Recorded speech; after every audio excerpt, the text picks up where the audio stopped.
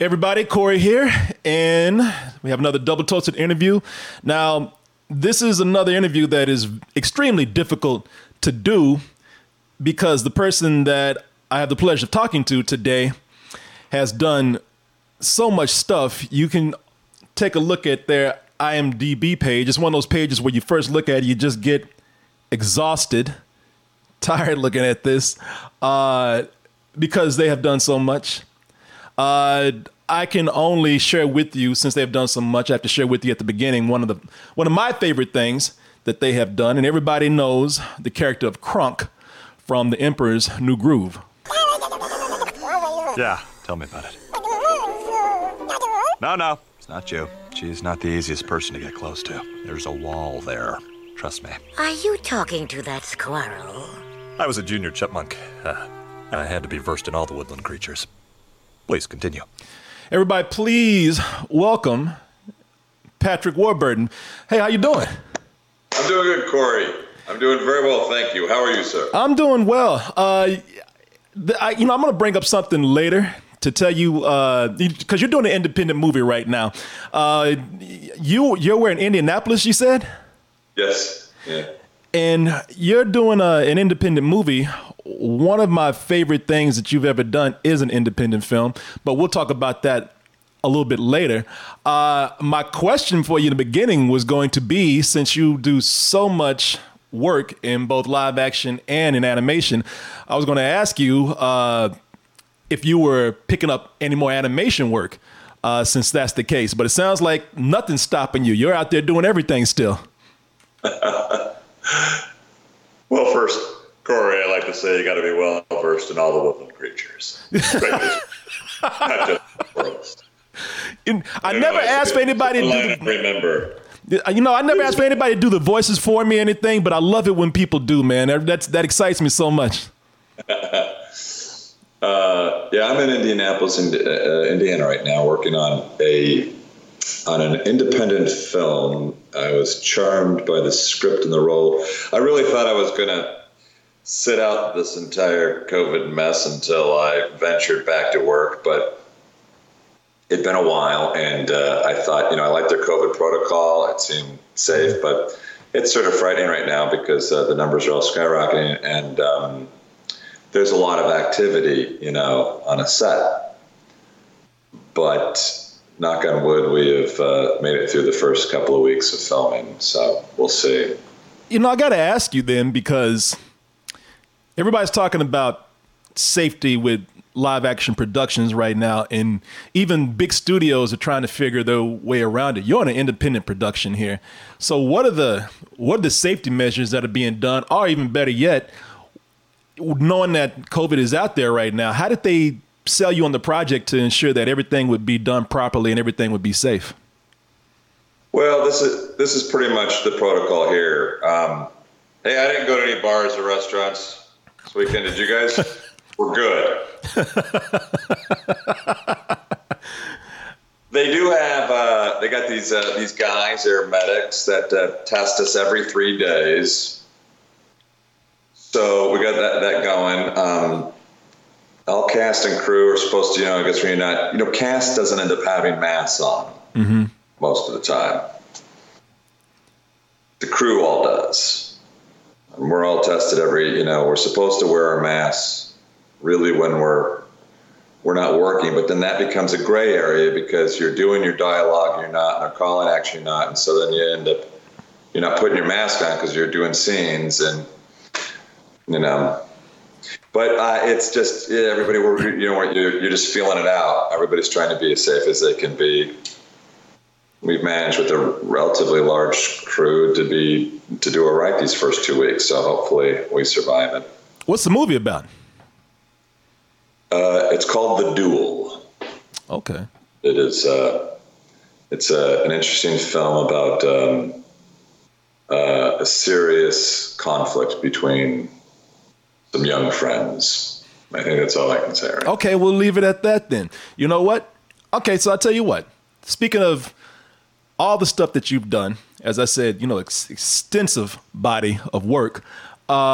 Today, you're beloved for your voice work, and also just what you've been known to become the guy with the likable image, man. Everybody just sees your face before you say anything. They just love you. Now, I want to start looking back at your early career, and bear with me for a moment because I need to show a couple of things to sort of put stuff in context. So one, I want to take a look at something that you did early on in television. I believe that this is it's a pilot. I don't know if this is the first thing you've done, but this is a pilot for something called Life's a Banquet. We're going to take a look at a very young Patrick Warburton. Morning, all. Hey, good morning. Good morning, Mike. Study for that test today, big guy? I have a test today? No, not you, Mike. David has a test today.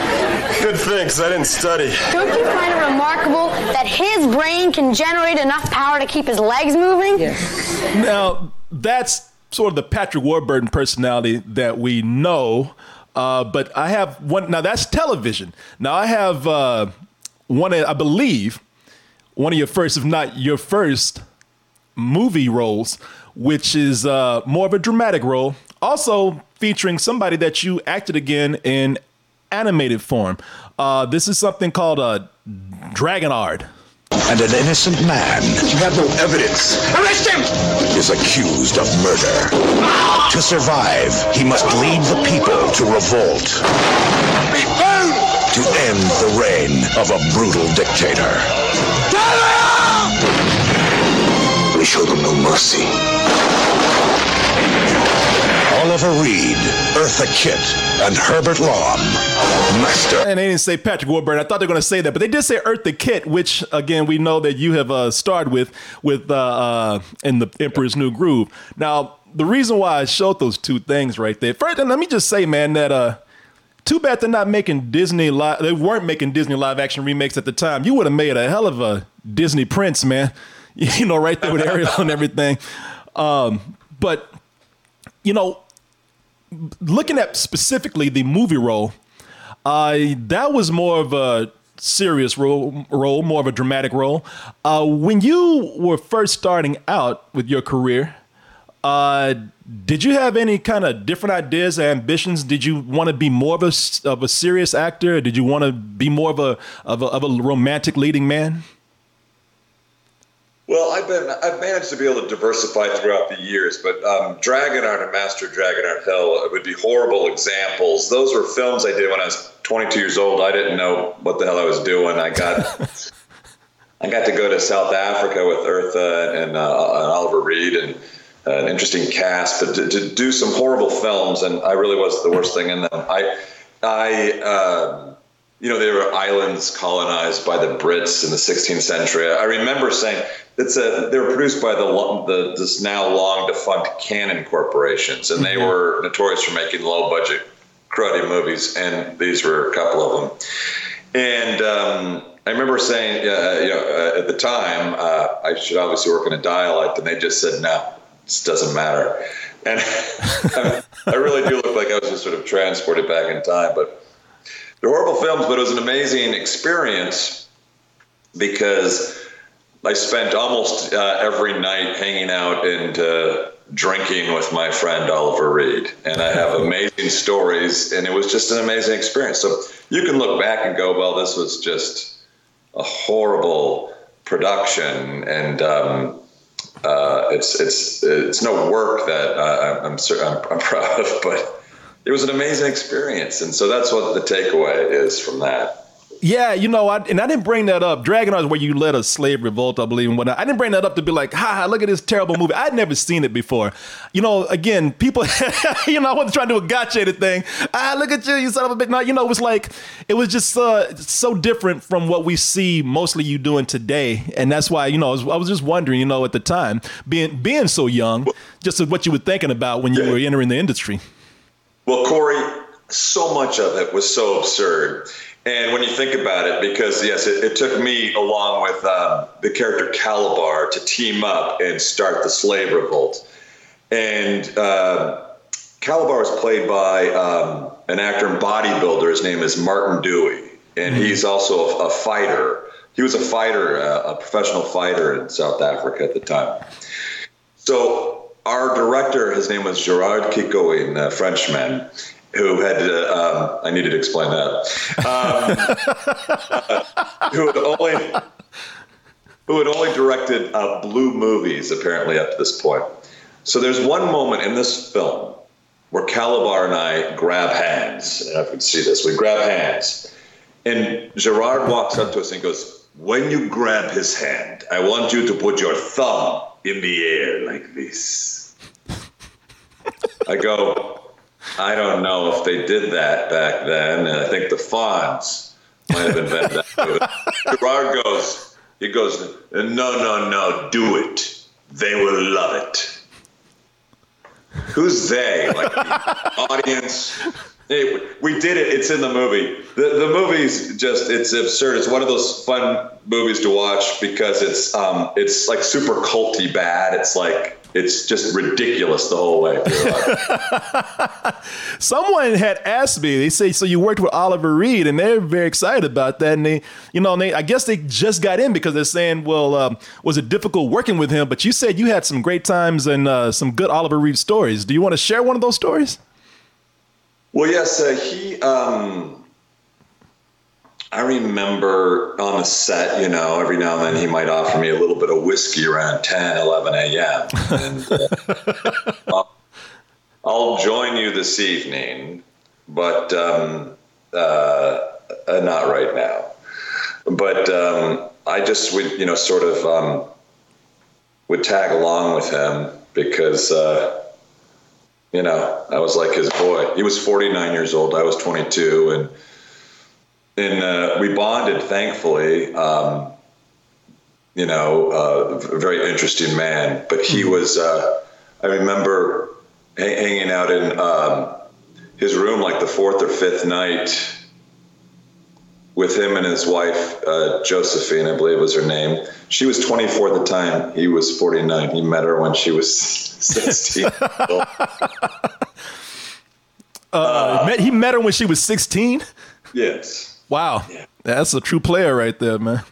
Apparently she picked him up. I don't know. Back when you could do that, I guess. Which I don't know.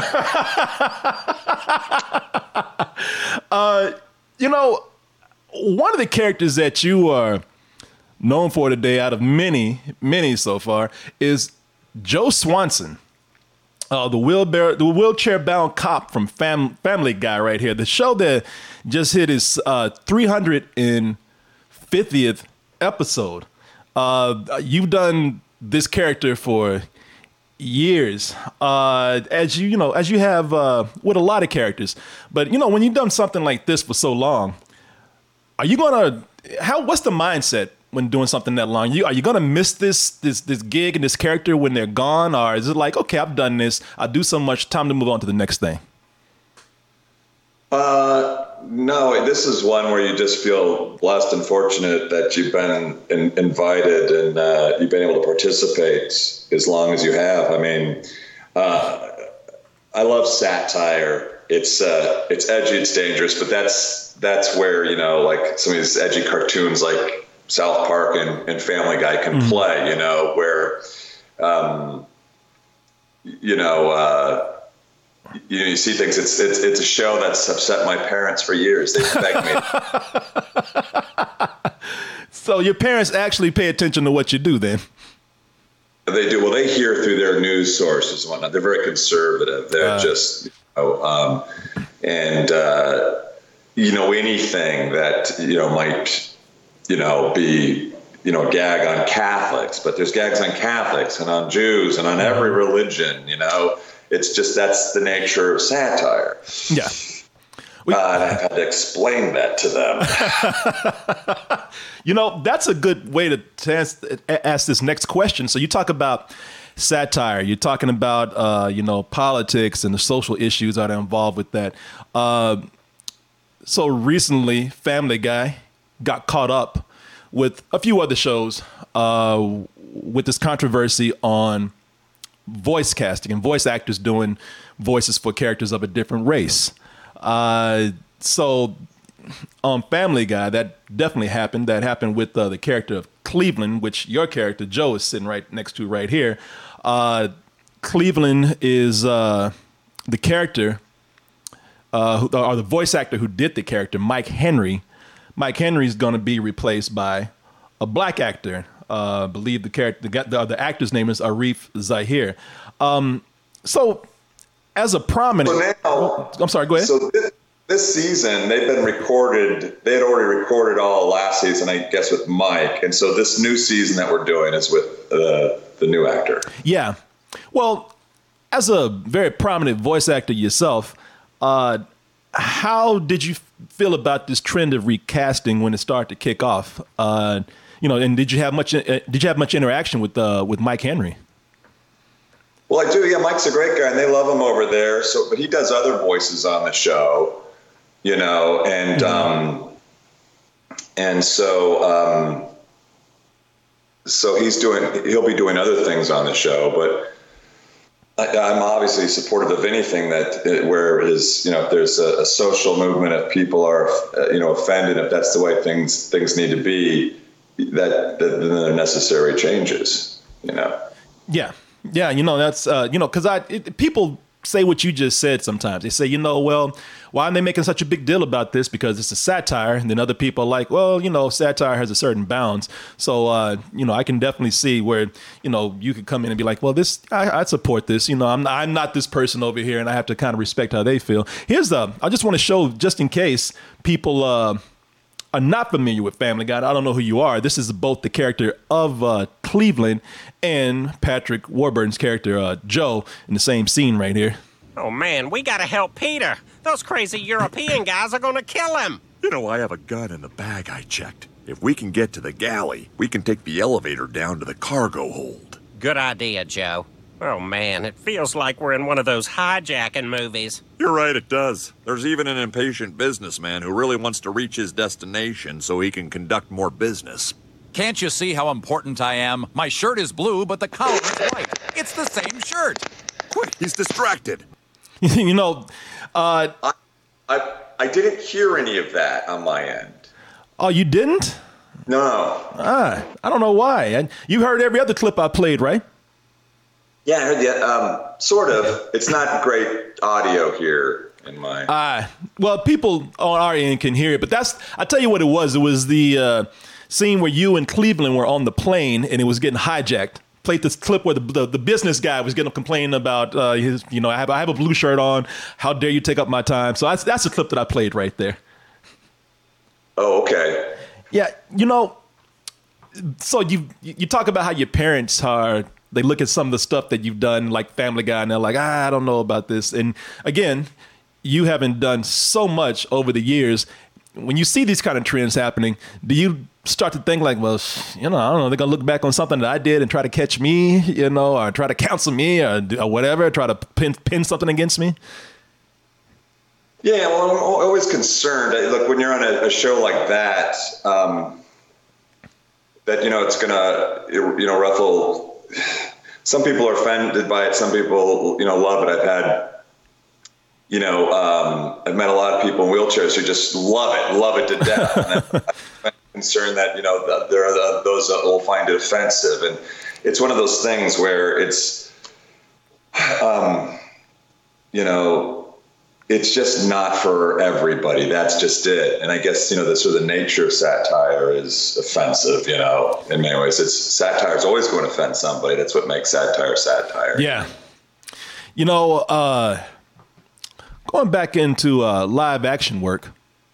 And again, I told you I was going to ask you about, I'll bring up something that had to do with independent film. You are definitely on a lot of people's, with some character or some property, you're on a lot of people's favorite of list. This is my favorite character. You're on my favorite show. You are in one of my favorite movies of all time. And this is a movie that you made back in, it came out and did the independent circuit back in 1999. And that is, and I'm going to play a clip right here, that is The Woman Chaser. Title is a clue to the whole damn movie. Now, as far as the theme is concerned, the movie is about America. Mr. Average American. This is a movie where you played, and this is based on a novel by Charles Wilford. You played a used car salesman here, or you owned a used car lot, and you got bored, and it just so happens in your boredom, you went off and made what a couple of people considered to be one of the greatest movies of all time. And it was so great that it couldn't be showed, and eventually drove you crazy. I interviewed you about this movie back in 1999. You were at South by Southwest. You wouldn't remember it. You actually tackled me to the ground during an interview. But you know, that movie I love so much, and I remember when I talked to you, you said that it was a role that you really fought for at the time, you know, because it almost did seem like you wanted to show something, a different side of yourself. How do you feel about the movie today? Well, I feel like it certainly stands up. Like it was dated when we made it. It was, you know, it was film noir. It was very stylized. Robinson DeVore, he wrote and directed it, and it was great working with Rob.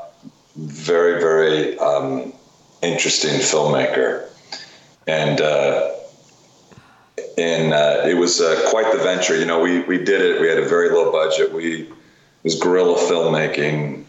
We had to steal locations and get in and get out of places.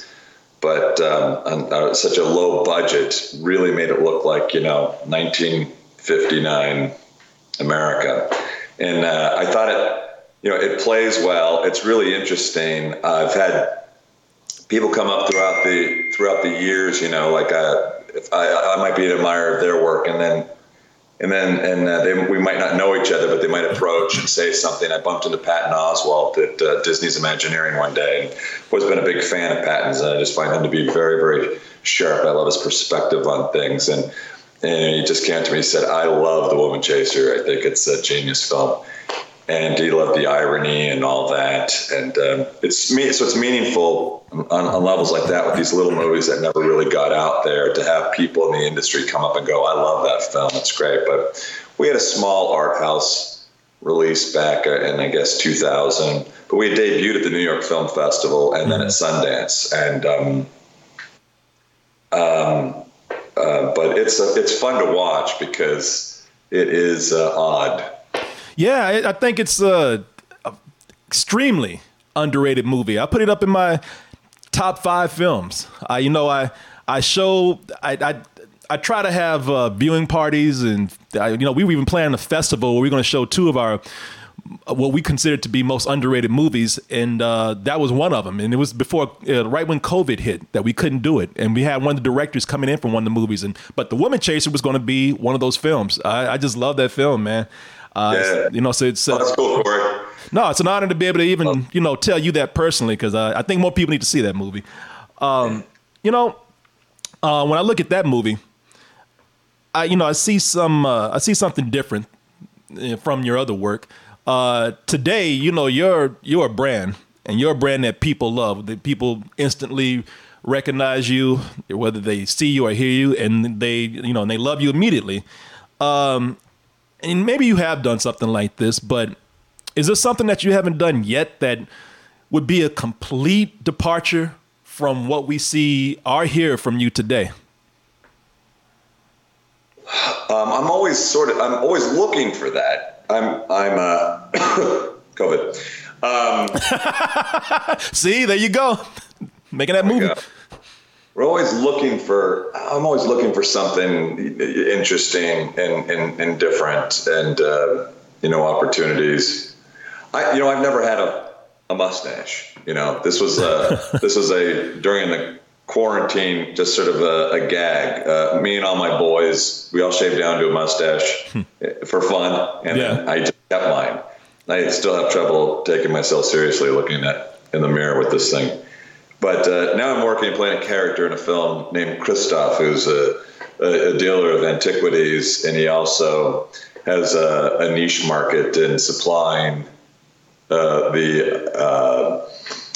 the tools and the weaponry for dueling. Mm-hmm. So he's perfect for Christoph.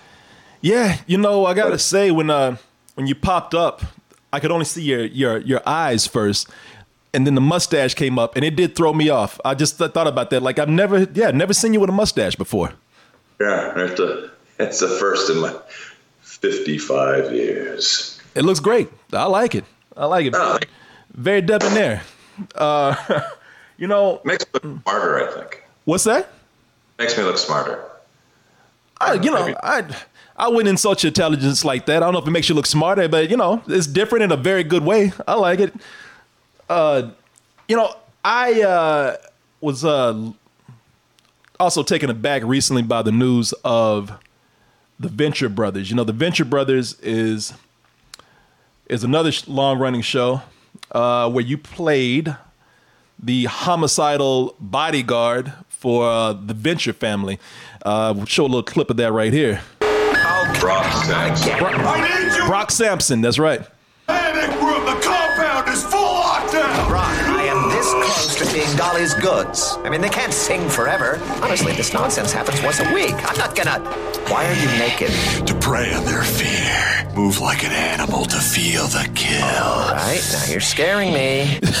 You know, that is a character that is so beloved by a lot of people, you know, and it's funny because you're always finding a different audience. You're always finding a new generation to connect to.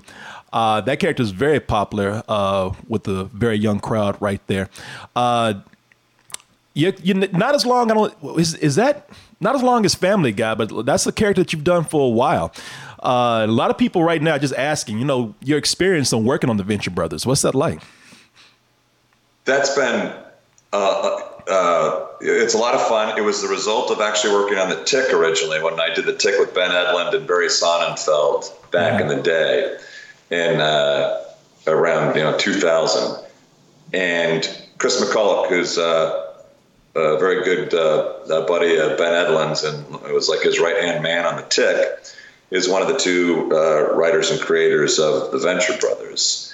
And it's funny, but 7 seasons later, they would do a season every 2 years or so, and maybe 10 more episodes. That would be it. So it was slow in production. And to this day, and I'm always screwing up which one Chris is, whether it be Doc Hammer or Jackson Public. I'm pretty sure Chris is the Jackson Public because those are the two names of the guys. Yeah, yeah. I know you're like looking at me for a landline. I couldn't help you, man. I don't know. Yeah, I'm like, I was hoping you would know because I don't know. I know the names, but I'm like you. I don't know who's which. It's been so long since I've seen it. I love doing this because I just know that, eventually this will show up and Chris will look at it and he will just curse my name and say, really? Really? 20 years now? Really? It's not that tricky, Patrick. You know, you expressed your disappointment, even though the production was kind of off and on. You expressed your disappointment with the show being eventually canceled. I'm even showing a tweet right here from Jackson Public. So you've after having done so many characters that people know, I mean, all of them come to an end eventually at some point. What is one or what are some of the things that have ended that you just miss dearly? You would just love to have a chance to do it again. Well, everything, comes to an end. When I did The Tick originally, we did 9 episodes. That was very short-lived, and it would have been great if we got a shot to do more. But we all felt that it really was a little bit before its time. Most of the critics at the time said this is just an imaginative, wonderful show, too good for television. It's going to get canceled, and they were right because at the time it was the most expensive half-hour show Fox had done. It was single camera. It was a parody on superheroes, and nobody'd seen that. And we did 9 really, fun, clever episodes, and Fox just sort of fed us to the dogs. They didn't even put us on the air for a year. They didn't want to spend the money on the show, and then they just, instead of putting us up in a good slot, like a Sunday night slot, what they were supposed to do, they stuck us up on Thursday nights against second year of Survivor and just tried to murder us with ratings because they want to be able to rationalize why they're doing something. So The Tick would have been fun, but anything all things come to an end. But what's fun is just that there are new audiences. I mean, there are literally new audiences for Seinfeld now. People just sort of discovering that, new generations for that, and people discover things that you did, and then you get to talk about them anew. Some things end up lasting too long. Some things just don't last long enough. Yeah, no. Well, like I said, you don't ever seem one to be at a loss for being busy. Seems like when something's over, you're just ready to jump into something new. I even I caught him in one of his business calls too. He's like, "Yeah, next season I'm gonna be doing this and that." I was like, "Wow, this guy's constantly doing something here." Well, no, I'm not that busy.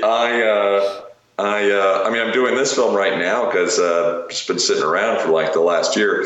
I had spent a couple of years in Vancouver doing a series of unfortunate events with Barry Sonnenfeld, which is just an amazing experience. Anytime you get the opportunity to work with Barry, and a great cast and just great material.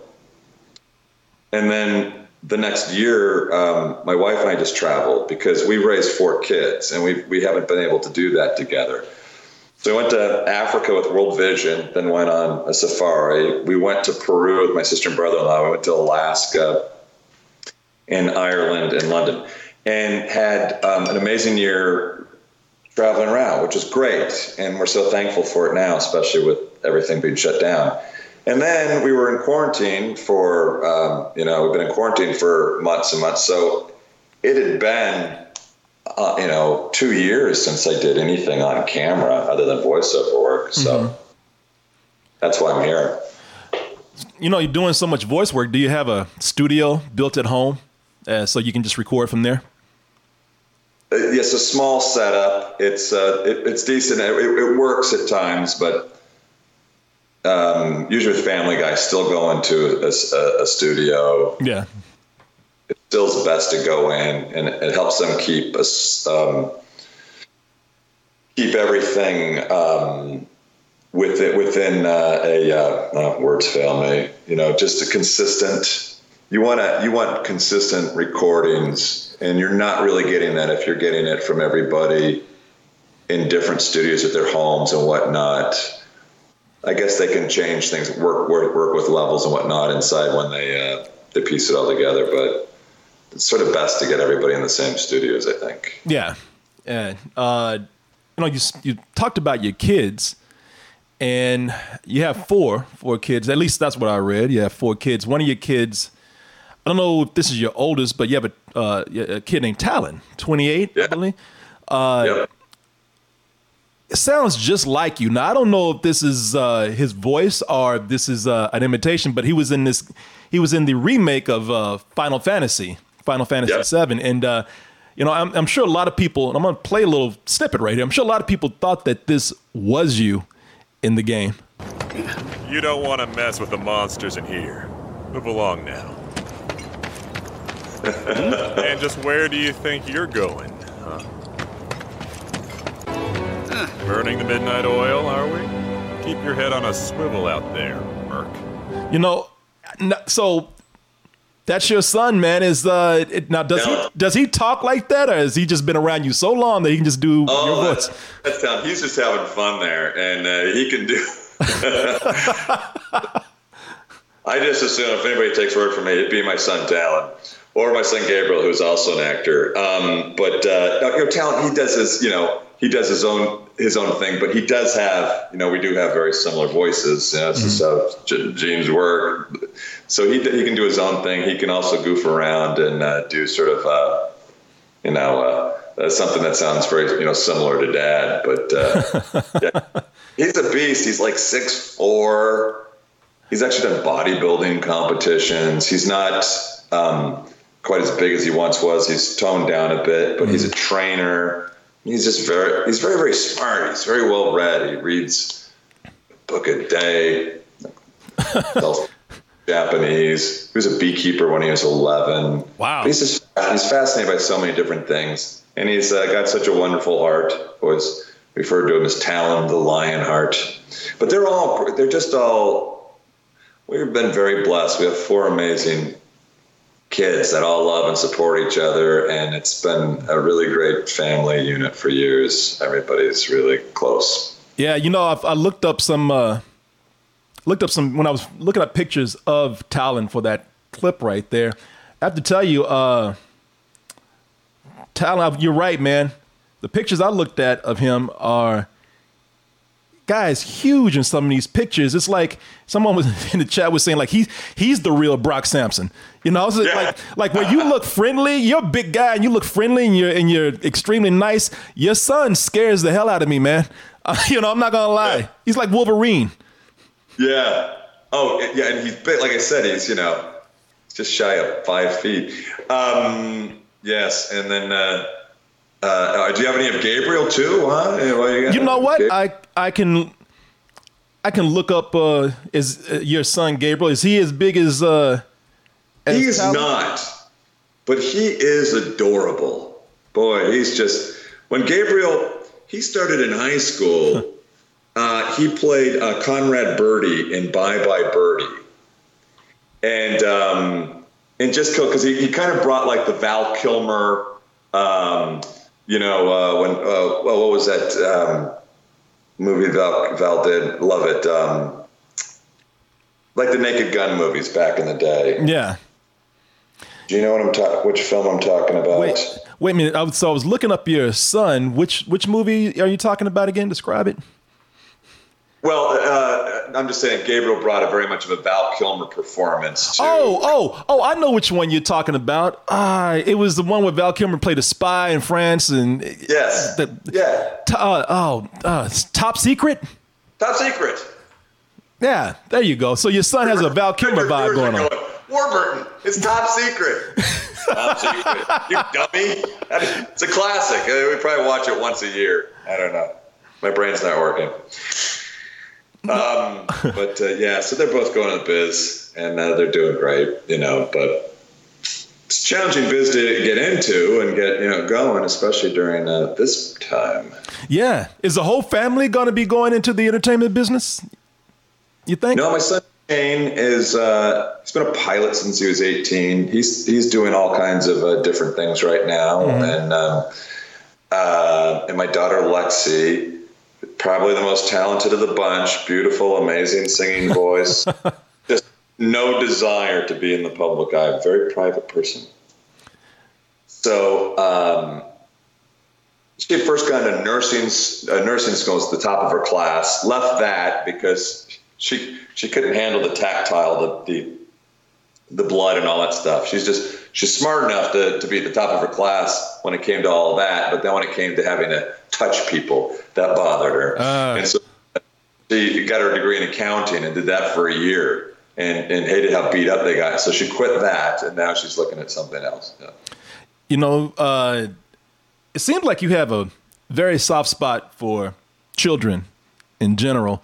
In addition to all of the acting and voice work that you do, you still find the time to go out and do a celebrity golf tournament, and you do this to raise money for St. Jude's Hospital. I think this is something that you've been doing since 2011. Here's you in action right now, getting the event together and talking about your involvement here. It's because we have such a great team, and the people in the Coachella Valley here have been very supportive. It's the biggest golf tournament event in the nation for St. Jude. It's fun for, you know, my wife and I to stand back and look and just marvel at how big this whole thing's gotten. Celebrity chair of the Warburton Celebrity Golf Tournament, Patrick Warburton. You know, I think there's even a story where the first date you had with your then future wife, she saw you wearing an emblem for St. Jude's Hospital, which I don't know if she was involved with at the time, but it was something that has sparked something immediately in common for you. Yeah, very close to Corey. Yes. No, I had just done a little bit of volunteer work reading stories at CHOC, which is Children's Hospital in Orange County, like 40 years ago. But I guess we were on a date, and I guess she saw my coat in the back seat of my car for that. And I probably just left it there because I thought, this will impress her. You weren't even volunteering at the time. You just stole a coat and just put it in the back seat. Yeah. I need a children's hospital coat. I'll get to her. She saw that. But we started this event for St. Jude Children's Research Hospital over 10 years ago. And by year 3 or 4, it was the #1 event of its kind in the nation for St. Jude. So we've done very well. I think we've raised almost $15 million in 10 years for the hospital, and it's a golf tournament. But we have, we're kind of famous for our jam. We'll have maybe 9 Rock and Roll Hall of Fame artists. So the concert goes for, it's gone almost 5 hours at times. Yeah, is that something that you've always done? Just giving back, working with charities, doing volunteer work. Did you ever volunteer when you were younger? Yeah, well, like I said, when I was younger, for a brief period of time, I did that. Would go over to the Children's Hospital and read. But I always found that doing things like that, help. What my wife and I wanted to do was try to. We wanted to do something. We've always felt very, fortunate that we have 4 healthy children, and. Mm-hmm. And you can't help but feeling, blessed for, and we want to help those. That don't. And so, if you have a sick child, it's unfortunate to have a sick child, but at least it's in a day and age where you are fortunate enough to have a hospital like St. Jude Children's Research Hospital. So, back in the day, even back in the 60s, for instance, the mortality rate for leukemia was the survival rate was 4%. Today it's 94%.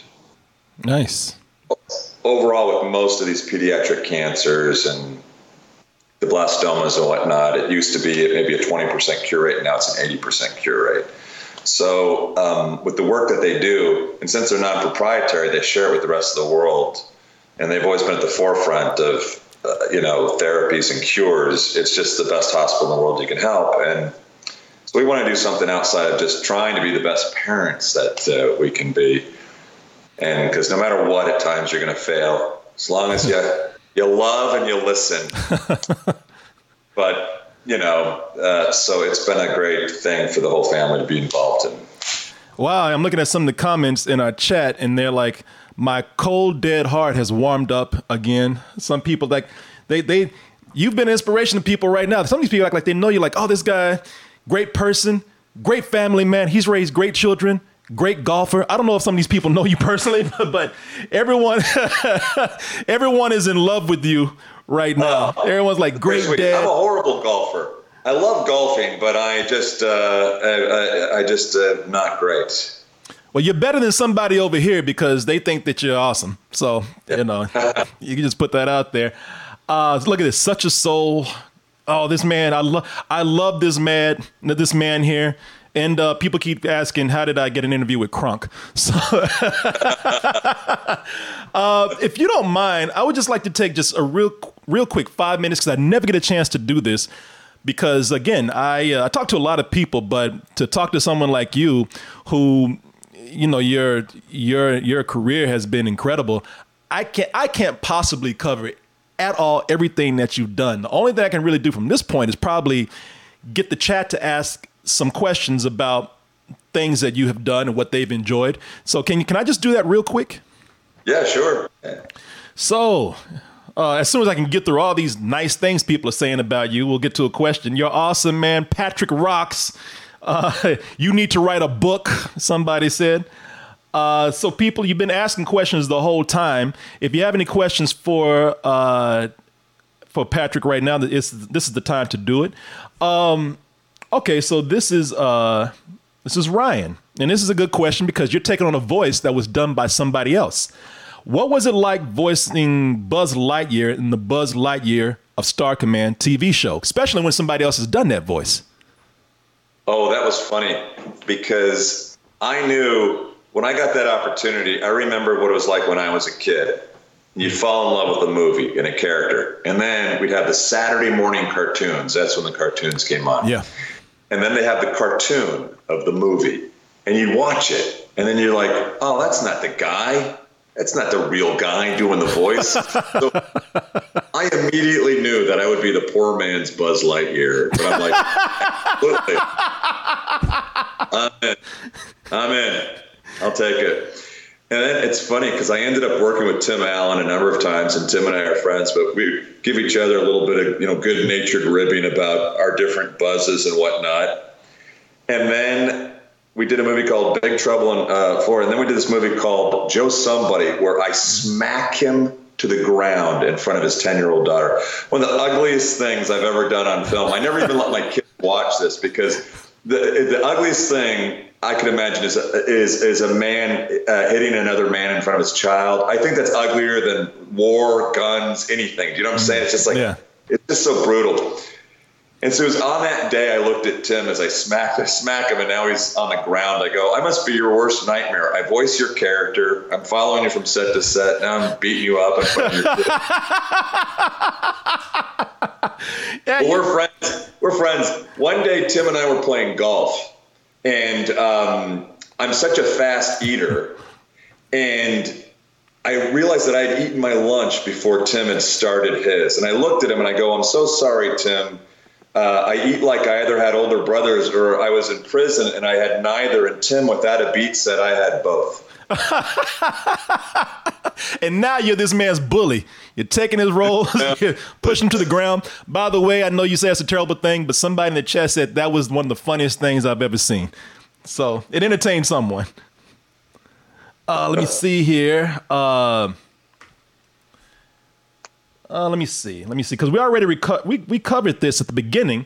But you know what? I'll ask it. I don't usually like to ask this kind of question now because sometimes people don't want to talk trash, but I'll ask it anyway since somebody put it out there. Are there any roles over your huge career that you have regretted or you didn't like too much, didn't want to favorable about? Any roles that I regret? Yeah, let's go with that. Any roles you regret, something you didn't like too much when you had it? Oh my gosh, well, you showed two of them. That's why I said, that's how we started. You must have come in late because I can tell you right now, his role in the, what was that? The pilot for, there it is, the pilot for Life's a Banquet. And we talked about something called Dragonard, where he let a white guy leave a black slave revolt. So, yeah, those two things we kind of covered. So I shouldn't go any deeper than that. I mean, there's nothing more absurd than Dragonard. There really isn't. Yes, it took a white slave me to help lead the black slave revolt. That's the kind of garbage we were making 35 years ago. I was 22, so yeah, that was a long time ago. It was, it was just, the whole thing was just absurd. But, and a lot of bad acting, and I was the worst in it. Any other, There are a couple of things, yeah. I forget the names of them. You know, like you'll do a favor for somebody, and then you'll show up and you'll do a favor, and then it ends up on your IMDb, and then you talk to me and you go, look, dude, I did this as a favor, and I showed up, and I was on your set till 3 o'clock in the morning because you're a friend of mine, and now it's in my IMDb page, and I was supposed to, you didn't want credit on it. You were trying to get out of that. Yeah. And I go, and now I just look like an idiot for being on it. But yeah, as they say, no good deed goes something. I forget how now. Unpunished, I believe. And let me just say, you was such a lovable and likable guy. Black people will follow you anywhere. I speak for them. I tell you this right now. We'll probably make this the last question because I said this is a very busy man. We're lucky to have him for the time that we have him. We talked about your son doing video games, but you have done plenty of video game voices too.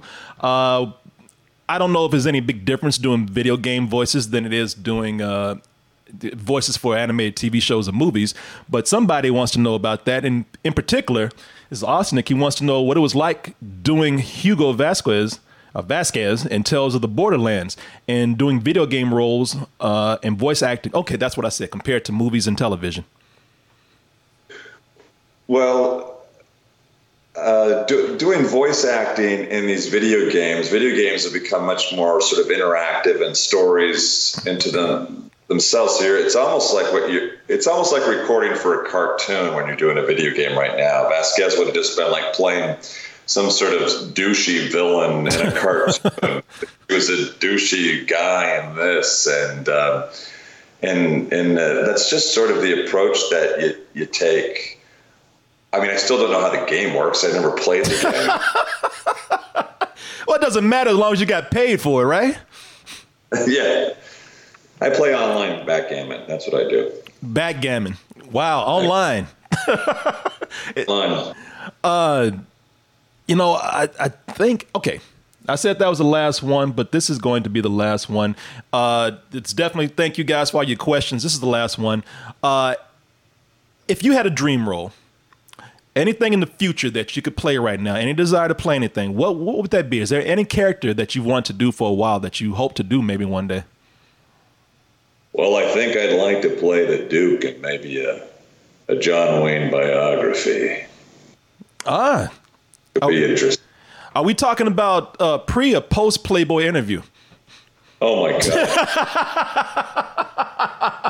And I gotta say, you could do it, man. If and I'm not even kidding around here. I'm not, I think now that you brought it up, regardless of what anybody feels about John Wayne, we're talking about classic Duke. You could definitely do that.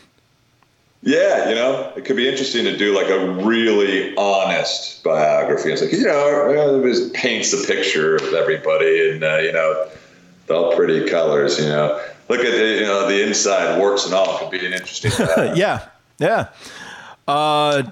Maybe they'll do one of those deep biopics where they talk about the man and his legend and his flaws, and you could do that one day. Who knows? You know what ASMR is? I think is what it's called. Oh, yeah, that's the, it's some people love it, some people hate it. I'm probably one of those ones who it's where you make the sounds and. Yeah. Some people are saying they would gladly pay you money if you would just make sounds. You don't have to make words, just make sounds, eat something. Your voice is so great. People said they could fall asleep to it. So we did do that with Lemony Snicket. I did that in characters Lemony Snicket. So I think that is out there somewhere. We did a little bit of a gag as Lemony Snicket ASMR. Yeah, someone even just said it, that you did one for Snicket. I got to tell you, man, people, they love you in here, man. And I'm sorry that we can't get to everything that you want, but people are, there's just a cascade of not only questions, but just huge compliments to you. People they just love you, man. And they have so many things they want to ask about. We can't do that, people. We have to go. This man has to go catch Corona on the set that he's working on right now. So. Well, I do want to say that I'm thankful for all that. And, that does mean a lot, Corey. And so I really do appreciate that because I love people. And that's why it's been really hard. This last year for all of us, just the pain and everything going on, it's just, I want to see us all in a good place again. Yeah. I think, I'll close with this. I think that's why people really, really just, love your work because they just see given what you just said, they see that you're a genuinely great person, man. I think that comes through in your work. And I think that's why people are loving this right now. They just think that you're a really cool guy, and it very much has shown. You do interviews with a lot of people. You can tell when people are laid back, such as you are, and just a pleasure to talk to. And this has truly been a pleasure to talk to you. I hope it's been the same for you. Thank you so much. Well, Corey, it has. So, a lot of love, Corey. Thank you. No, thank you, and good luck. Good luck on the film right now, and definitely looking forward to whatever else that you're doing, which I'm sure is going to be plenty more to come. So thank you so much. Thank you, Corey. All right. Bye-bye. Bye-bye. And thank you out there. You were such a great audience today, and I wish I could have covered everything. It is so hard to do one of these unless you have a couple of hours. It is impossible to go through and talk about everything that this man has done, or anybody with the body of work that this man has done. Wish we could have done a part 2 or something, but you see this right here. Everybody has their favorites. Everybody has their memories. It's just, I wish I could have asked him about everything. And believe me, I have questions about it too.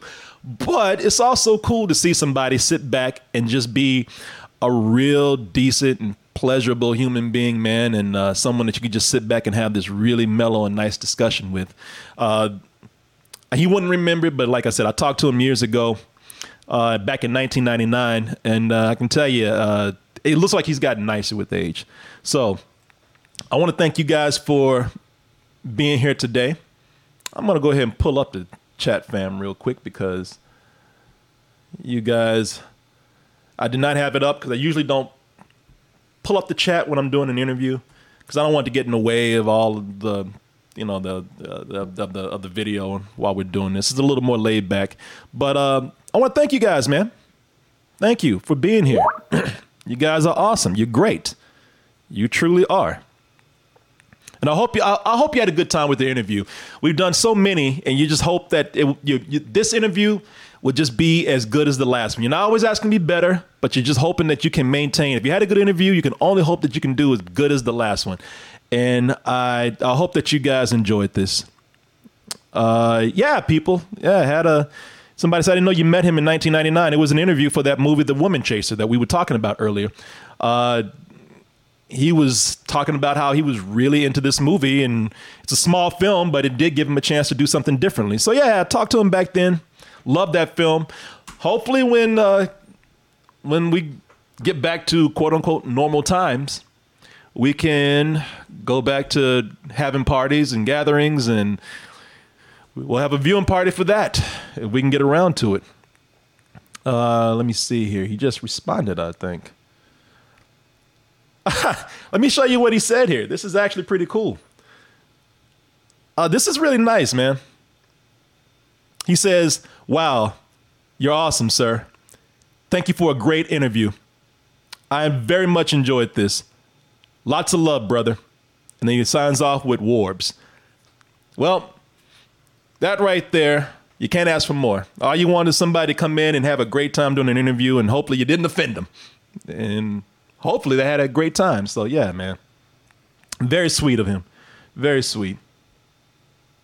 Well, that makes my day. Now I can go off and have lunch and feel like I accomplished something.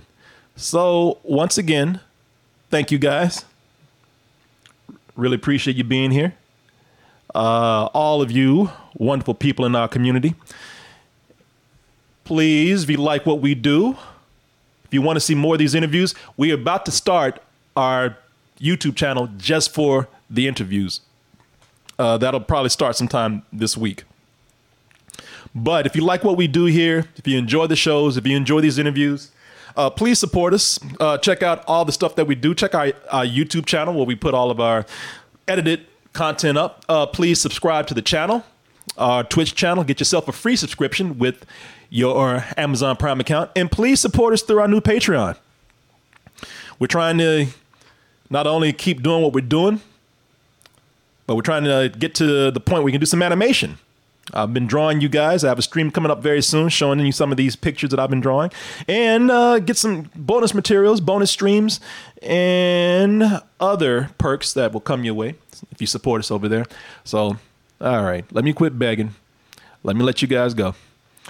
Thank you very much, and we will see you on the next one, whatever that will be. kcoolmans@gmail.com. That's KCOOLMANZ@gmail.com. You email us with any kind of questions, comments, compliments, insults, input, and our advice. Hit us up on our social media, Instagram, Twitter, and Facebook. And if you ever find yourself here in Austin, Texas, hopefully it'll be when it's safe. then please let us know. You can start out by letting us know your plans ahead of time. Once we get Big Ron off the streets, kcoolmans@gmail.com. Let us know if you're moving here or just simply passing through. We'd love to once again hang out with you. All right, everybody, that is it. Good night, good morning, good afternoon, good evening. Whenever you are listening to or watching this, goodbye and stay toasty.